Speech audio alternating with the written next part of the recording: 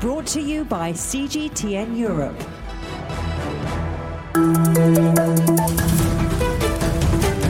I'm Stephen Cole. Welcome to The Agenda. When the COVID-19 pandemic hit, the performing arts industry was forced to shut down almost overnight. Theatres, concert halls and comedy clubs suddenly went dark. This week on The Agenda podcast, we talk to key figures in the industry and try and find out how a multi-billion-dollar industry will adapt to an unprecedented threat. First on the podcast, I talked to Ignacio García-Belenguer, Director General of Madrid's Teatro Opera House, to find out what effect COVID-19 has had on their operation. What was lockdown like for the theatre? How did you survive? It was easy to take the decision because it was just saying to everybody, you have to go home. So the decision is just to say four words to everybody. But at the same time, it was really hard because it was to put the end to the opera that was in the States. We were working for Achilles in Israel. And it was to take the decision that we have to lock down, to close everything, to leave the theater. And it is hard for your heart. But the decision is easy to make because the government say that we have to do it, that we have to go home. So we have just to do it. And you were also one of the first opera houses to reopen in Europe. How easy was that decision, or how hard was that decision? First of all, we create a medical expert committee with very well-known doctors with a lot of experience in relation with this pandemic. And they really gave us some kind of recommendation about how to do it. Because I'm not a doctor, people that work here in Teatro, we are not people specialized in medicine. So we thought that we had to have a medical committee to advise us about how to do it. And how have the audiences reacted so far? I'm just wondering what kind of changes you had to make to the experience. So I will tell you that the audience is wonderful. It's really polite. It's really respect about the measures that we have to take into effect in Teatro Real. They are trying all the time to collaborate with the Teatro Real staff about the indications, and they want to come here to enjoy the opera, and at the same time they try to be very conscious about the situation to make everybody enjoy the opera. How are you faring? Because I don't know if the Teatro is completely independent or whether or not the government has helped you. The government in Britain, as you know, has just handed over more than $1 billion. We have to cancel around 15 operas, so 15 performances. So to close a theater during 4 months is really hard. The income really has decreased because our financial model comes from the subscribers, from the public, and from the audience. And we receive only around 20-25% of the subvention from the public administration. So that is not so much. But we feel really confident about the situation. We are sure that the situation is going to improve in the close future. And we feel really confident with the governmental help, with the sponsors, with the donors, and with the subscribers, and with the audience. And we feel that all together we'll put again the Teatro Real on the top. You're a member of Opera Europe, and you're also on the board of Latin America Opera. Has the world of opera been coming together to cooperate, to take you forward? Yes, really. We had a lot of meetings during these 4 months just to share ideas, to collaborate, to think together how to reopen. We all fight for the opera. We all fight for opening the opera houses again. So we really discuss, really talk together, and we really share experience because the situation in each country was really different. From the north and in Sweden or in Germany or in Spain or in Italy, with the pandemic situation was really different. So we saw our experience together, trying to put our ideas in common to work for the future. You've been streaming a number of your performances online. Is that where you could pick up a new audience, perhaps? Yes, sure of it. Really, we have a website on demand, My Opera Player, and we had in around couple months around 50,000 new subscribers. So that's a lot. We had around people that show 1 million operas in our website. We have an agreement with the NCPA Theater in Beijing, and we have some operas and concerts from the NCPA Theater in Beijing. And so we have new audience from China, we have new audience from Latin America, from Europe, and also from Spain. So it's a new way to make opera closer to the public. So some theatres across Europe have been able to reopen, but many arts festivals have had to be cancelled, including one of the world's largest, the Edinburgh International Festival. With me now is the director of the festival, Fergus Linehan. Fergus, you cancelled the festival. How difficult a decision was that? It was a very difficult decision. I mean, we did it relatively quickly. We cancelled on the 1st of April, and that was a great advantage, actually. But we realised that there's particularities about what we do, which is not just about putting people in theatres, but also putting people on planes and bringing audiences from all over the world. So it was as much to do with the particulars of an international festival as just the difficulties that the performing arts are facing. What are the financial implications for you of closing down the festival this year? Well, there was about £4 to £5 million in revenue that disappeared. And what we've done is we've made a commitment to all the artists that were in our 2020 programme to perform in 21. So we've been working very hard to fundraise and figure out how we can manage costs. So I think that it's not just in relation to 2020. I think it's trying to think about what's coming in 21 and 22. And if we do re-emerge in 21, how things might be different, both in terms of funding and ticket sales, and trying to chart a course through that. How has the city reacted to the cancellation? Because it's not just you holding festival, there's a famous Fringe as well. These must be huge losses of revenue to Edinburgh. Overall, Edinburgh's festivals bring in revenues of about £300 million each year. So it's going to be very, very sorely felt. And I think that it's something unique maybe to this particular festival is that the arts play such a critical central role to the economy of the city. And we want to make sure that we are back and ready to go as soon as possible. And hopefully that's going to be August 21. Are you able to offer audiences anything else than live performances?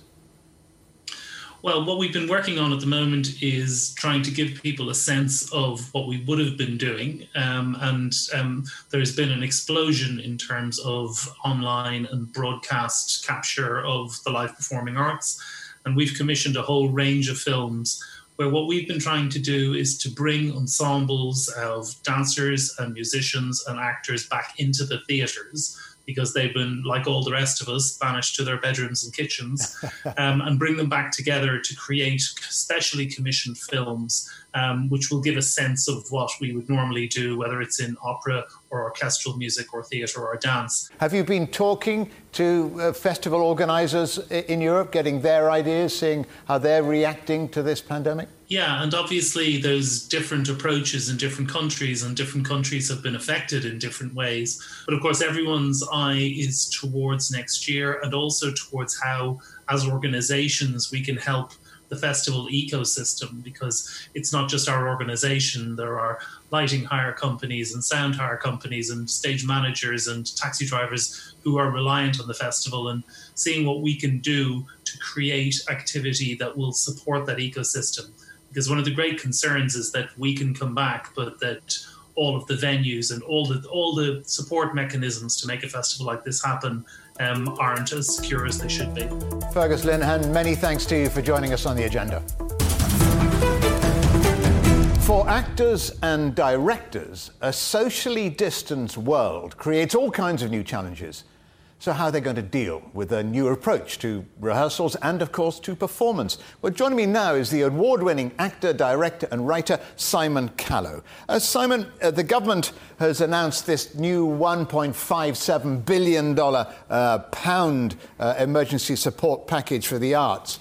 How has that been received within the acting community?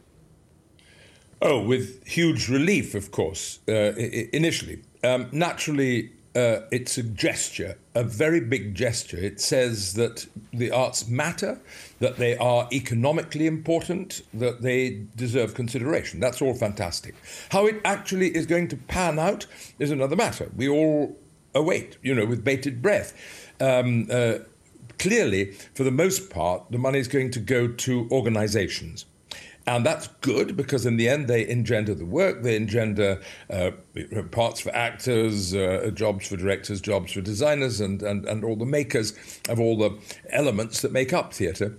But, of course, it doesn't exactly address the rather critical current situation of the self-employed, which includes almost all actors and almost all directors. The money, as you say, will be well received. It will be spread pretty thinly across the whole of the performing arts. But theatres still can't open. And that's the real problem, isn't it?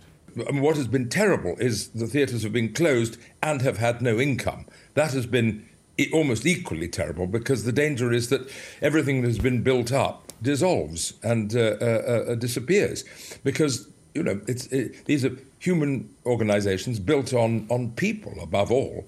And if those people aren't able to work, they'll have to find work elsewhere. And the danger is that all the wonderful tradition and continuity of work that has been built up over so many years will be wasted. However, I and everyone is doing their absolute best not to be in any way pessimistic about this. I think we need to embrace it, to be grateful for it, and then to figure out, as you suggested, the ways we can get theatres opening and functioning. That's a really grave question, both for performers and for audiences. How close can we be to each other? And closeness is the very thing that the theatre aims for. Unlike the recorded media, what we're trying to do is to create a sense of community and identity within an audience and within the players on stage. And to be physically separated, well, in the case of musicians, it's almost impossible thing for a large physical separation. I mean, it's now 1 metre, and that makes it just about possible, I think, for a small orchestra to play together. But in case of acting performances or ballet or opera, there's a physical contact is one of the most crucial things and the most expressive things. Exactly. This is what I want to know. If you can sort of sum up in a way, sort of how important an audience is to an actor's performance. The great Max Wall used to say at the end of his act, he used to say, "Ladies and gentlemen, thank you. You have been 50% this evening." They're 50% of the event. That's what it is. It's them and us. And we hope, every actor and performer hopes that we will affect the audience in some way, but we also hope that they will affect us.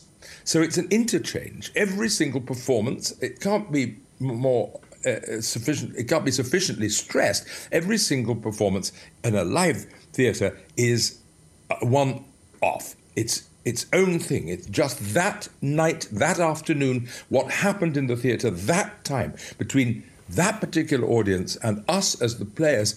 That's why we're there. How will the performance change? You won't have a front row, probably, because you can't get too close to the actors. Yes. Well, I mean, I think almost everybody in my profession and many musicians and many dancers and singers will not be unfamiliar with not entirely full audiences. We've all been there. And that's all played to a half-empty matinee house, then. Yeah. Sometimes they're the best performances ever. Any actor will tell you that. Sometimes they're very relaxed and they're very intimate because people are not quite so jammed up tight together. So I think that's not a major problem. I mean, that will, also change. I think bit by bit we'll what about scenes? What about scenes that require a degree of intimacy? No, that's another whole matter.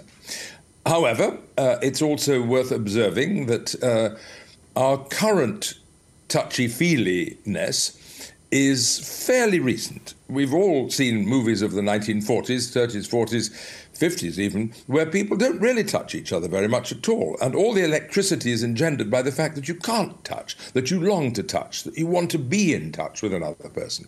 And that is something that we may have to work around and adapt. I mean, the whole tendency of theatre since the war has been towards a more physical theatre where people are very physically free and very physically exposed and open.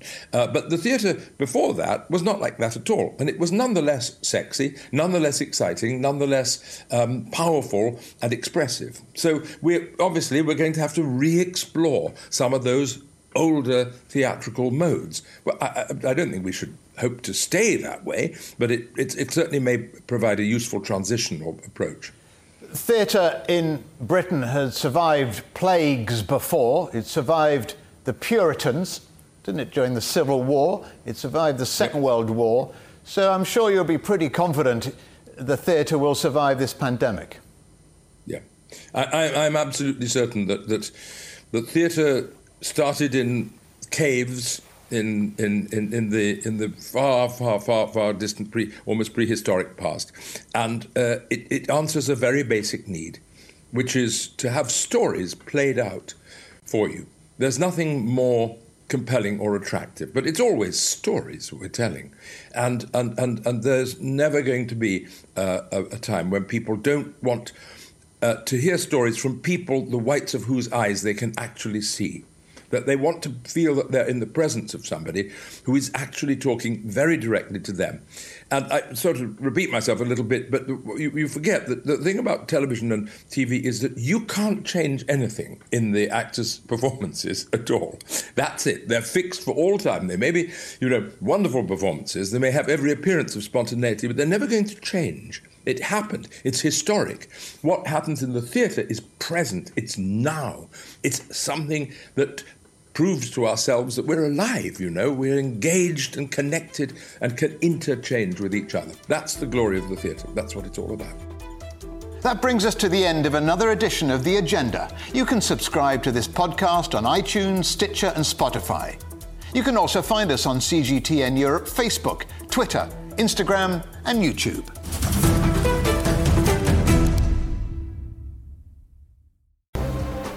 The most interesting questions. Are there other living beings beyond Earth? Will man or machine be in charge? Great question. Always have more than one answer. Well, hold on, let me just draw up a list. And always come from more than one person. That's where the credibility lies. The concept of having a machinery which is alive and evolving didn't wait for us. The end of inequality of incomes and wealth around the world, can you imagine how difficult that is at the moment to achieve?